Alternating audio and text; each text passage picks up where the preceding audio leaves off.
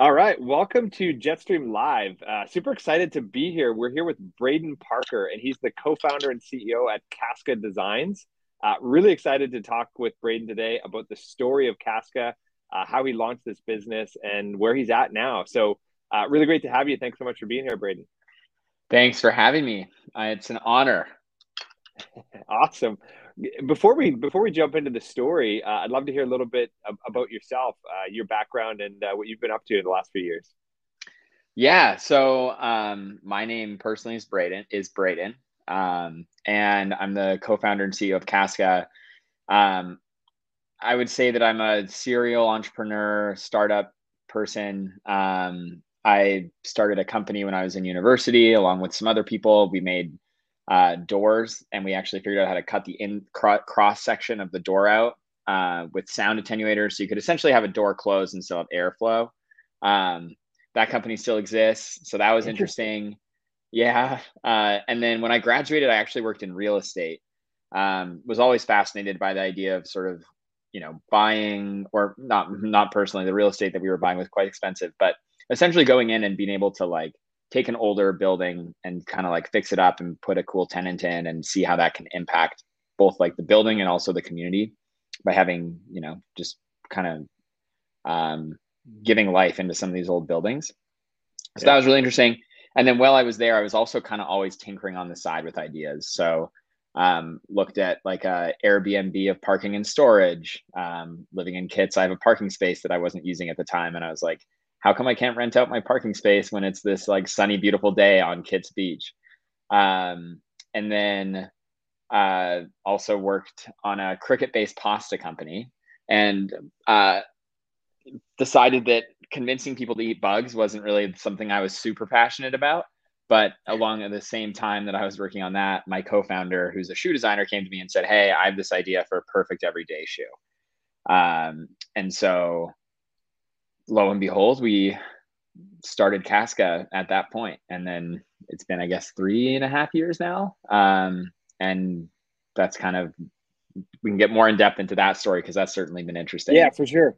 But before we jump into that, it's really interesting. I mean, I don't consider myself like an ideas person. It sounds like you've got all these ideas coming at you.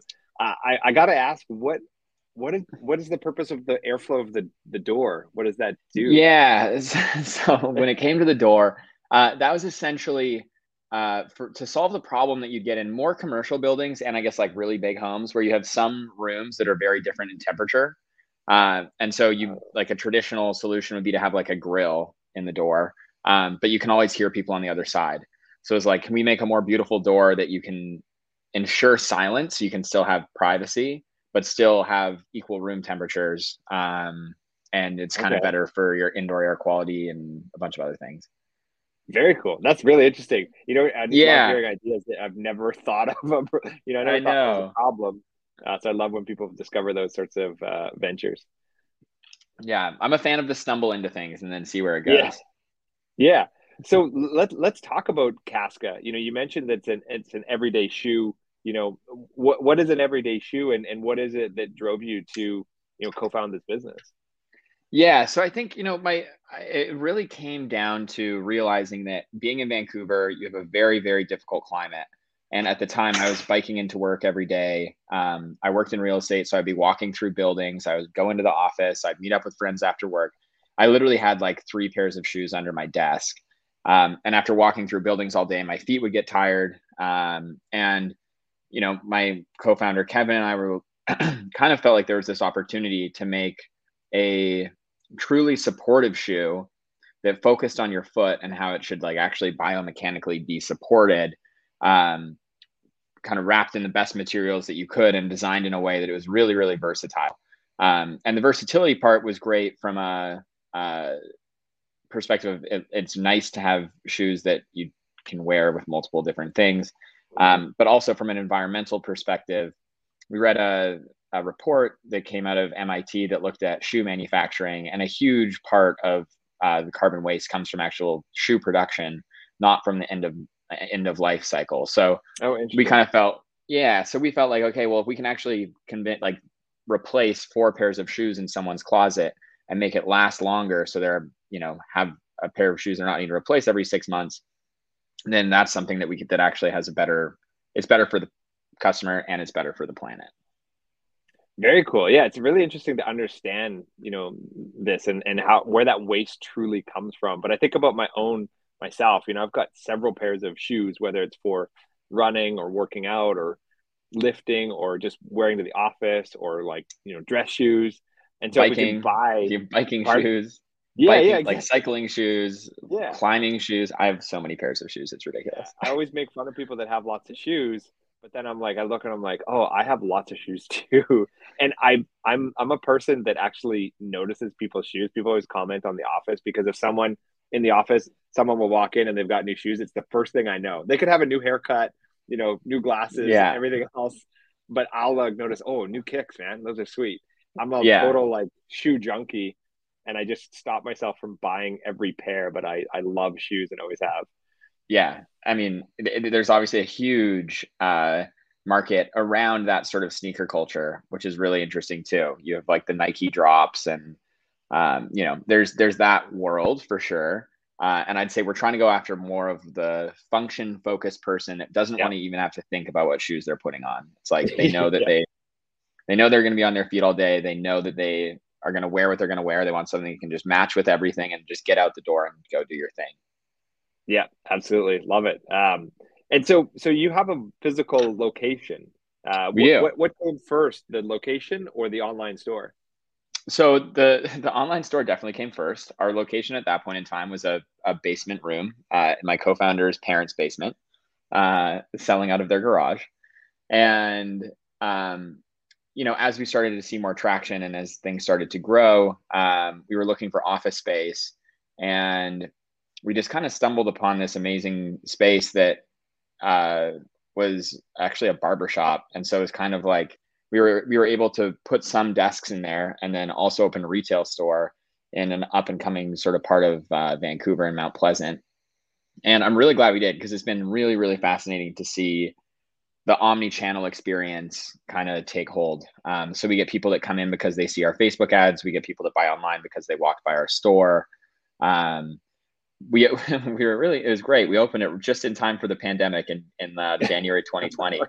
Um, so the original intent was we'll turn this into a community hub, and it's been really exciting to now be able to do that. But even through the pandemic, like it was still great to be able to have people, if they wanted to pick up in store or they wanted to come in and exchange or try a pair and then do it elsewhere. And our retail store does really well. So we're definitely looking at doing more pop-ups and some more retail in the future. Yeah, very very cool. I'm always intrigued by that because I've kind of my whole career has been focused on digital marketing, and so when people talk about to me about like offline marketing or in-store marketing, right? It's just it feels like real world business. It's like, okay, well, what are the variables? What are the things that we need to worry about and get concerned about, or what are the things that are going to matter, and how do we market this? So you mentioned that And you how do you wanted to be build that like into the customer experience, right? right, right, and Yeah. so you mentioned that you wanted it to be a community hub. What does that mean? What does that look like? What sort of things do you do? So, we've always kind of had this idea about functionality. And so, if you could turn that into a functional space where you could host events or you could allow other people to use it, maybe you invite other brands in to showcase their products. That sort of thing is kind of how we envision it being. And we're getting back to that now that things have finally opened, but that was the original intent. Yeah, very very cool. Because we talk a lot about online communities, right? Tapping into the community, building community, that sort of stuff. But sometimes it's forgotten that face to face is just so valuable. Meeting with your customers in person and seeing their like emotion and their response to the products and see Yeah. how they try them on, And use them, wear them. And I'd say like we've even tied that aspect into a lot of our digital marketing. There's a lot that you learn in person that you can't get based on looking at Yeah, click-through rates and looking at, testing different copy or different landing pages. So like before we would even go and test things through online and digital channels, we would test them on customers and see what they'd say. It's like custom comfort or custom support, or how do you speak about the leather and durability. And then you have to get really good at just reading body language, because a lot of people are also in person a lot nicer, and you're not going to necessarily get the comments of people trolling you.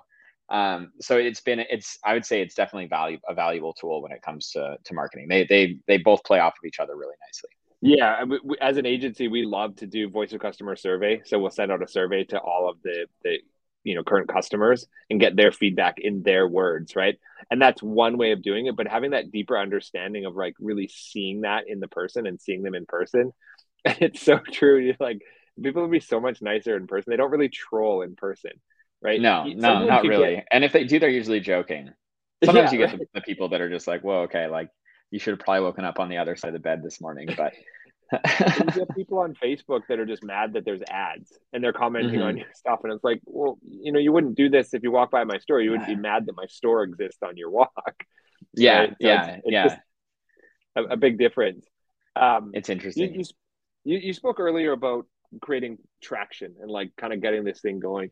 Can you talk about the early days and how you found that and what that meant to you when you're like, okay, we have traction? I mean, personally, I think that's something that you're always looking for and always fighting for, or trying to to hit bigger and bigger. Like your kind of expectation of traction starts changing as you grow. At the very beginning, we didn't know how people would respond to customizing the inside of a shoe and how to speak about it, and which sort of what types of customers would actually want it. And so we just went out with a bunch of assumptions, and we just like rapidly tested as many different things as we could, landing pages, different Facebook ad copy, Google copy, speaking with customers, kind of just like really focusing in on that. And I'd say something that was really interesting that we learned right away was how you speak about support with footwear. Um, it's an interesting world because if you start talking too much about health, people kind of own in on the idea of like orthotics and maybe like Right. shoes for an older demographic versus talking about support in the way of staying on your feet longer and going for like getting more out of your day, and about like kind of whole body wellness, because that's what your feet do actually do. They support the rest of your body. And so learning about kind of what different words to use and how to communicate that is really interesting, because along with product market fit and speaking to your point about traction, I think you also have this idea of like creative market fit. So even if Mm. you're providing a solution for a customer, if you're not actually communicating it in the right way, it doesn't matter. So I would say that was where we had like the biggest learning and where we're continuing to like really focus and hone in on. Yeah, can you talk a little bit more about that creative market fit? I haven't heard that saying I don't before, know but if it's a term. I don't know if it's a term. you might have just coined it. I'm notorious for just making up theories when it comes to marketing, because that's really all it is. Um, no, so it's really just the idea that like making creative that resonates with your customer. And I mean, you had mentioned earlier interviewing customers and using their own words to speak back to them. To me, that's like, Mhm. that is creative market fit. You're like matching what they want to hear, Right. assuming that your product actually does that. So it's really just, how do you speak to your customer in the right way that is inspiring to them and that lets them know what you're about, and ideally lets them join your community and buy product. Yeah, I just really like that creative market fit. I haven't heard that before, but it makes a lot of sense, right? Because And probably because it's not a real thing, or I guess it is a real thing, but it's I think it's the a real term thing. It's just, yeah. maybe it has a different name, but I mean, it makes a lot of sense to me. It's like you have the product and you have the marketing. The thing that resonates with the user and hopefully connects them to the product is that creative. So it's the creative fit that kind of, plugs in the connection between the two and says, "Hey, I'm over here, and this is a product that you want. I just need to find the right terms and video and images and assets to bring you over to it." Exactly. And oftentimes, like, as like, that's again where online and offline can sometimes be different. Um, and that's where I think you have to lean into the testing of different creative. And Right. despite how many different things we've tested, I'm always surprised at what customers tend to resonate with, despite me thinking like this is the photo, people are gonna love this. And then it's like never what I think. Yeah, and I have a hard time. I have to like emotionally detach myself from the creative, and I'm like, okay, this is going to be awesome. And then when it doesn't Yeah. work, you have to be like, okay, it really didn't work. I need to Yeah. move away from that and find something else. It's also made me like, along with creative is copy. And so like I have so much respect for copywriters. Yes. Because copy is also just so hard. It's so easy to come across as being just like markety, kind of like gloopity speak versus like actually telling someone what they want and communicating to them like a human versus I feel like how marketing has in, previously been like a little overselling on the copy side. Yeah, for sure, for sure. And copywriting is a science and an art, right? I mean, you have to do the research to uncover the copy, and then you have to Mm-hmm. phrase it in a way that resonates with your end customer. Um, I'm curious what you've mentioned ads and copy and stuff. What does the marketing of this look like? Organic, social, video, ads, Facebook, Google.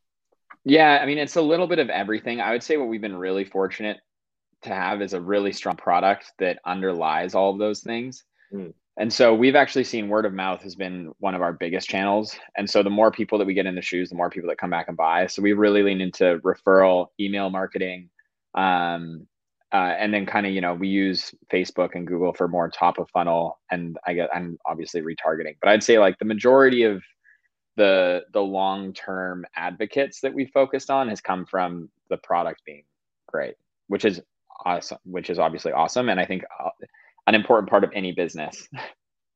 Yeah, for sure. And when you think about all the pieces of a successful business, right? You have to think about, good strong sales supported by marketing, marketing supported by a great product, and it certainly makes marketing a lot easier if the product is great.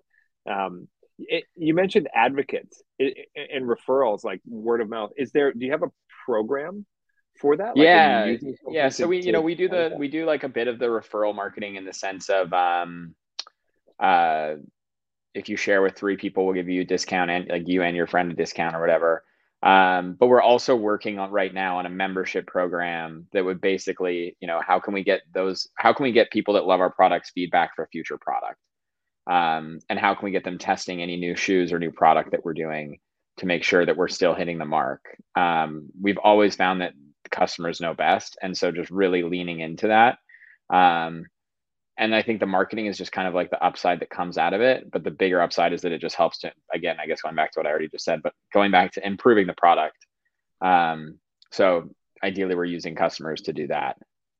We Mm-hmm. have some exciting stuff in the pipeline. So I will not speak about yet, but we'll have to do it. We'll do a follow up in a couple months, and then it'll make Yeah, more sense. we'll have to do a recap and break down, some of those Yeah. exciting announcements. Can you talk a little bit about brand and the Casca brand and what that means and what that brings to the company and the company's growth? Yeah. So I think the brand is the important part of customers unconsciously, at least, and ideally consciously understanding what that brand is about. And so always kind of focusing in on like, why does that company actually exist on a deeper level than just the product? Um, and I think that's something that continues to evolve as you're a startup and as you really uncover why you're there. So we originally started because we wanted to support people's feet and allow them to go and do anything that they wanted. And as we started to, continue growing, we found that we're actually really about this idea of kind of like wellness and the daily pursuit of like being well. And so it's kind of evolved a little bit, but it's still um, for us at least centered around the idea of like unlock your everyday, be supported in all that you do, and like don't worry about what's on your feet. So communicating that through all of your different photos, videos, copy. I think that's how you really translate the brand side in, versus like, I would say the some of the other products that are very this like the slap chop, like this slap chop will like cut whatever you want, and so you can buy someone, you can buy 100 different ones. It's like a very clear problem solution. To me, the brand is really what turns that product into something more, and continues to grow as your brand and product continues growing. Man, I haven't heard the slap chop mentioned in a long time. I was trying to think about like the easiest product that just like came to mind that was like, a gadget, a gizmo, an Yeah. ad seen on TV that the brand isn't necessarily that important. I guess you could actually argue that Slapshot has a good brand, given that that's the first thing came to my head. Yeah, it's interesting that did pop in. But I think about the brand is like it's part of the experience. It's like the emotional response. Like when I wear my Cascas, I feel this way, right? And Yeah. you mentioned, wellness and support, and sort of not having to think about wearing, what shoes am I wearing, because it's just they're my everyday shoes. I'm always wearing them, right? Regardless of what I'm doing. I'm curious with the name Casca. What does that have a meaning? Where does that come from? Yeah. So Casca actually is a play on the Pacific Northwest and on the Cascadia Ah, bioregion, the Cascade Mountain Range. So it was just kind of a bit of an homage to where we are and where we came up with the idea. Um, that's yeah, I mean that's honestly all it is. And then we were able to negotiate and buy the domain name for a relatively small amount. At the time, we were still in the basement, and it was the first time that we had spent any money on anything. We hadn't even developed the product yet, and we negotiated the price. I think it was like $2,000 for like a 5-letter domain name. So we were pretty happy about it. But then yeah. we had to go through escrow, and it was this guy from I can't remember, somewhere in Europe that had owned it forever, and we went through escrow. Our money left, but we didn't actually have the domain name yet. And so we thought that we had blown it. We are like, oh my gosh, like we can't even buy a domain name through escrow. How are we going to freaking design shoes? But then it turned out like 3 or 4 days later that the registrar moved it over to GoDaddy and it was all fine. Oh, it's funny. It's Yeah. funny how you worry about all those things, right? In the early days. Oh, yeah. Um, you talked about developing, the shoes. Where does that knowledge come from? And what is it about the shoes? I think a lot about like Casper mattresses, and part of Casper was like, hey, this thing just shows up at your doorstep, right? Like you avoid all of the hassle of going in and dealing with the sleazy, furniture salesman. Um, but there's also a lot of like engineering. I didn't realize. I watched a video on it. There's a lot of engineering that goes into making a Casper mattress. Can you talk about the engineering and design, and really makes your shoe different than others out there? Yeah. So shoe manufacturing is really interesting. It's definitely an art and a science. Um, all shoes fit differently. Everyone complains about shoes fitting differently. The reason they all fit differently is because they're all different materials will impact it. Different lasts, which is like the shoe shape, impacts it. Shoes are definitely very complex. You compare it to apparel where like you have small, medium, large. It's a little bit easier. It drapes over your body, but with footwear, like you're continuing Mm. to it's pretty hard. But all this being said, a lot of the fundamentals are still the same. And so my co-founder, he came from the shoe world. He was a designer for native shoes. He Mm. worked in Copenhagen for Norse projects, worked on some collaborations with Adidas, New Balance, Vans. So he really had the deep expertise and knowledge. And then you work with your manufacturer, or you're like with for us, we work with an agency that does specific shoe development, which has a team. Because if you like, there's 14 different materials that go into a pair of shoe on average. Wow. Like you have the laces, the upper, the lining material, the outsole, the insole, the material on the insole. It's crazy. So essentially, you've got groups of people, and then it's really just from there. It's design, and then for us, what we did differently.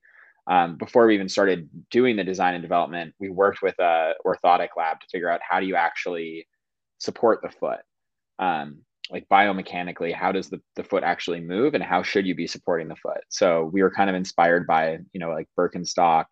Hmm. They've done a good job of really supporting the foot, and most shoe companies aren't looking at that. Most of them are really looking at the design, the materials, and then they're really a lot of them, I would argue that Nike and Adidas are just amazing marketing and design Hmm. companies, not necessarily like true development. They'd probably argue against me, but um, so I think all that being said, it really just came down to like figuring it out, getting shoes, testing them, and then having that sort of like foundational knowledge from the foot health side helped make sure that we were doing things properly. Yeah, very cool. There's a lot involved. I mean, you mentioned 14 materials. I never thought about that at all, right? Like what it takes to like It's create crazy. a shoe, And to right? make shoes is hard. Like a lot of it is very, very difficult. And then people complain if shoes are more than like $60. And you're like, do you know what had to happen to get this made? Like, you have Yeah, no idea. yeah. So speaking of that, I'm sure there were some challenges. Can you share some of the tough moments, in Casca's story? Oh my gosh, so many. COVID, like I think that was probably one of the more interesting ones. Um, I thought that we were going to be in a situation where we wouldn't even be able to deliver mail. Like I remember thinking, like reading Mm, articles saying like we're all going to be stuck inside for like a long time. And so like kind of having like we're a startup, we needed to conserve cash. So it was like, okay, what do we have to do? What are we going to do? Trying to figure it out, thinking we're going to have to shut the company down basically. And then all of a sudden our sales started going up and up and up and up and up and up. And to the point that we had, like we ran out of shoes in like 2 months. So we were growing like 160, 200% a month, ran out of shoes in a couple months, and then had to figure out, okay, wait, now how do we actually get more shoes? Because we like, then you had to deal with the supply chain in China where we manufactured. And so it was just really, you kind of, we had to swing from one side to the other and you're trying to like get yeah. product back and forth and customers are mad and, you know, that whole thing. So that was probably the most interesting. And then that also like taught us a lot at the same time about how do you get onto what's called a negative cash conversion cycle so that you can finance your inventory without needing to, fundraise or get money every time you need to grow. So that led us to renegotiating with suppliers and trying to figure out how you could extend your terms on your inventory so you can get cash back from customers from selling the shoes before you actually owe it to your suppliers. Interesting. So all of this being said, it ended up being great in the long run because we wouldn't have known about that had that not happened, and it would have been something we would have continued to Hmm. hit a wall against. So through some of those crappy lessons uh, come some of the better lessons. Yeah, and I find that's like almost always the way as an entrepreneur, right? Like if we didn't run into this massive problem, we wouldn't have figured out this thing over here that allows us to do this and it actually created scale or growth or stability in our business. So I love hearing that sort of stuff. That's why I ask about challenges. And me personally, I always try to look at them as like, okay, it's a challenge, and I know that's a challenge, and it feels like a challenge, but it's actually an opportunity of some sort, whether it's Facebook iOS changes or regulation changes or something to do with products or manufacturing, any of that stuff. It's like, okay, if you can try to flip it to like where's the opportunity, it helps me anyway. No, I completely agree. And I oftentimes try to think like, hey, it's just a setback. Like, okay, this is a setback. Like it's going to maybe slow us down from getting where we want to, but there's always a solution. Yeah. It's just figuring out what that solution is and just continuing to march forward despite everything else. I think there's like a very thin line between entrepreneurs, between naivety and genius. Yeah, well, I tend to say like, I don't want to get like my MBA. I don't want to get that kind of smart because that way I'll overanalyze and say, it Oh looks like yeah. it's not going to work. And then you just don't Hmm. do it. Versus if you remain a little bit naive, a little bit, dumb to all the challenges, you're like, I think it might work, not Yeah, realizing how hard it's going to be. I know. And Right. then you I look try to back and live you're that like, way. oh my gosh, if I knew what I know now, I never would I have done wouldn't do this. it. Yeah. Exactly. But that's the part that makes it fun. I mean, that's the journey, right? I like doing hard things sometimes. But you can go to analysts and talk to people in the finance world, and they'll look at the numbers don't work. You shouldn't do it. Like, Yeah. yeah, but what if I tried? Then what Yeah. would I learn? The numbers never work until they do. Exactly, exactly. I love that. Speaking of numbers, and you mentioned funding, can you talk about how you raised money to get this thing started, or where those funds came Yeah. from? Yeah. So we went, it was my first time fundraising. I went to I'm the type of person that just rightly or wrongly just jumps in and is I don't know. I'm kind of like it's better to try and see what happens than not try. So I literally had no meetings planned. Well, I had two meetings set up when I was in New York. I flew to New York, LA, San Francisco, got out of Vancouver, and started setting up meetings. And then once I set up a couple meetings, other people started hearing about what we were doing, and then I got more meetings. And so by the time it was all done, we had 30 meetings. And we were able to fundraise from a group in Silicon Valley called Coastal Ventures that was excited about what we were doing. And, you know, with the 3D printing side, it kind of gave us an interesting edge to differentiate ourselves from the massive number of other shoe companies.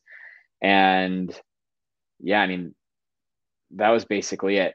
It's like keeping in mind that I probably talked to like 300 people to get there. Mm-hmm. So it took a long time and it took a lot of work. And fundraising is one of those things that I think you just have to learn by doing. And honestly, it's a marketing exercise. It's an exercise in and sales, marketing and sales. A lot of it is like, how do you're selling a piece of your company for cash is essentially the thing.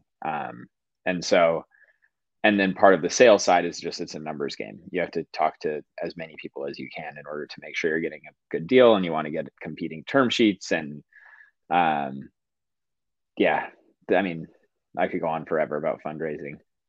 Yeah, for sure. And I think what would be interesting is if you could share just sort of what those meetings were like. Because I think, we see a lot of, here in Canada, Dragon's Den, or in the US, Shark Tank, or what's in movies, or like pitch competitions. And I honestly, I mean, I've raised a little bit of money, but not a lot. But I kind of hate all of that. I don't like watching Shark Tank. I don't like when No, I people know think, it's oh, you've got to so go out and like, pull out your pitch deck to talk to someone. Can you yeah. talk about what that actually was like to raise money, or what that felt like and looked like? I mean, a lot of it is really so. I mean, it's interesting. I've done fundraise through the pandemic, and I fundraised before the pandemic. Before the pandemic, it was a little different, and it gets a little more different with the pandemic because now you can have video calls so easily. Right. So when I raised our last round, it was through the pandemic, and it was hard. It was different, but it was in some sense easier because you're able to go through meetings so quick. Um, but I would say, honestly, it's just and everyone has their own different ways of pitching. But for me, it's just a conversation. And part of Mm-hmm. it is also me you're trying to think through, is this person the right fit for us? Because it needs to be both sides. And it's never like what you see in Dragon's Den in terms of like, you know, like they people aren't like that in real life. And it's typically just a conversation, and you just need to see like, is there an opportunity here? Is like, this is what we're building, this is where we're going. Things are moving pretty quick, and so like, I need to know if you're in, or if you're interested in continuing this conversation, because we're talking to a few other people. And then that's kind of the typical way that it goes. You get a lot of questions, and it's never also just like one conversation and done. Like, it's Right. very rare, like never actually a one and done. It's like, hey, let me introduce myself and share with you what we're doing. And then for us, it's like, we want you to try the product because we need to make sure that you're on board with what we're building. um, and so it honestly is more just a dialogue. It's definitely not a Dragon's Den, Shark Tank, here's the deal type of Yeah. situation. And they always ask such like stingers or zingers of questions of like, exactly this, and tell me all about it. And it's like, if you don't answer it Yeah. correctly, then they're out. And I just don't feel No, like that's the yeah. life. No, because typically someone won't waste their time with a meeting. So like, first you have to Right. send them a pitch deck to even get to the meeting. Right. So it's kind of like, and I would say that's actually the most important part that a lot of people, I think, don't necessarily do the best, is like having a really strong pitch deck, because that's your marketing materials to get the meeting. And oftentimes pitch decks are like, people put their entire business plan into one, when a Right. lot of investors don't have a ton of time. No. They just need to see a quick snapshot, and then it'll be like, does this fit into the way that I think about the world? Yes or no. And then if yes, meeting. If no, no meeting. Um, no one's reading the third paragraph on your seventh slide that Right. talks about your X certified supply chain manufacturer in X city. Like, they'd probably only read the headlines, which I think is actually the biggest mistake people make, is like, from a real estate on a slide perspective, the headline is your best real estate, and people will still just put like the problem, the Right. Right. solution, Right. the team, instead of like, whatever, like 70% of people wear unsupported footwear. Like, that's a lot more compelling than saying the problem. Well, like you said, this is marketing, right? And so as you're talking about that, like the purpose of the, you know, email is to get the open, to get them to click to read the pitch deck. The purpose of the pitch deck is to get them to book the call. The purpose of the call is to have another call. The purpose of that call is Exactly. to move You got to keep moving them right. down the funnel. This is, yeah, exactly. This is exactly what we're doing in marketing and advertising. And I'm so glad you pointed out the point of the headline. I mean, the headline is like everything. I mean, Yeah, it's what is it? crazy. Like 100% of people see the image, 80% Yeah. see the headline, and then it's like 20% read the content. You Yeah. know, And it's all really if it says low. the problem, you're like, oh. So that's like the number one feedback. I would say like I've I have had, by the way, I did that when I started. I've had so much help from other founders. And so and naturally, I'm also founders help founders. I'm super, anyone that is listening to this, I'm very happy to help with anything I can. Awesome. But the first thing that I always like, probably 80 to 90% of people send me a deck and like it had that, it's like the headline is just the title. It's like the problem. Yeah, But that, I mean, that's great advice right there, and I appreciate you sharing that. I was going to ask you about the future of Casca as we kind of wrap up here. I don't know if there's anything you can share. If we should just push that to the yeah, next no, no, slide. no. I can definitely share. So we're in the middle of doing a big rebrand. We just listened, honestly, we listened to our customers, and that what we heard was that the like leaning into some of the support side was stronger, for it was what they cared about, and also what resonated with us. And so we felt like the old brand, what we currently have, if people are watching this in April of 2022, is a little bit more on like the fashion side, and I think a little bit less clear on the like wellness benefit that we have. And so we're in the middle of doing this big rebrand. We've sort of tweaked some parts of the shoe, and the we'll be launching in hopefully June, July. Some really exciting new things. Awesome, awesome. So more to come. Definitely stay tuned. Yeah, Braden, I really appreciate you coming on and sharing your insights and your story of Casca. And excited to see where you guys can take this. Where can people check out Casca or maybe follow you on the socials? yeah. Thanks. Yeah, so people can follow us. Our website's www.casca.com. You can follow us on Instagram, which is Casca Designs. And I have Twitter, which is at Bradenverse. I'm not as active on there as I probably should be. But you can also just add me on LinkedIn or send me an email, Braden, Braden, at casca.com. Awesome. Thanks so much. This has been great, and I look forward to chatting with you really soon. Thanks so much for having me, Mike. This has been super fun. All right. Bye for now.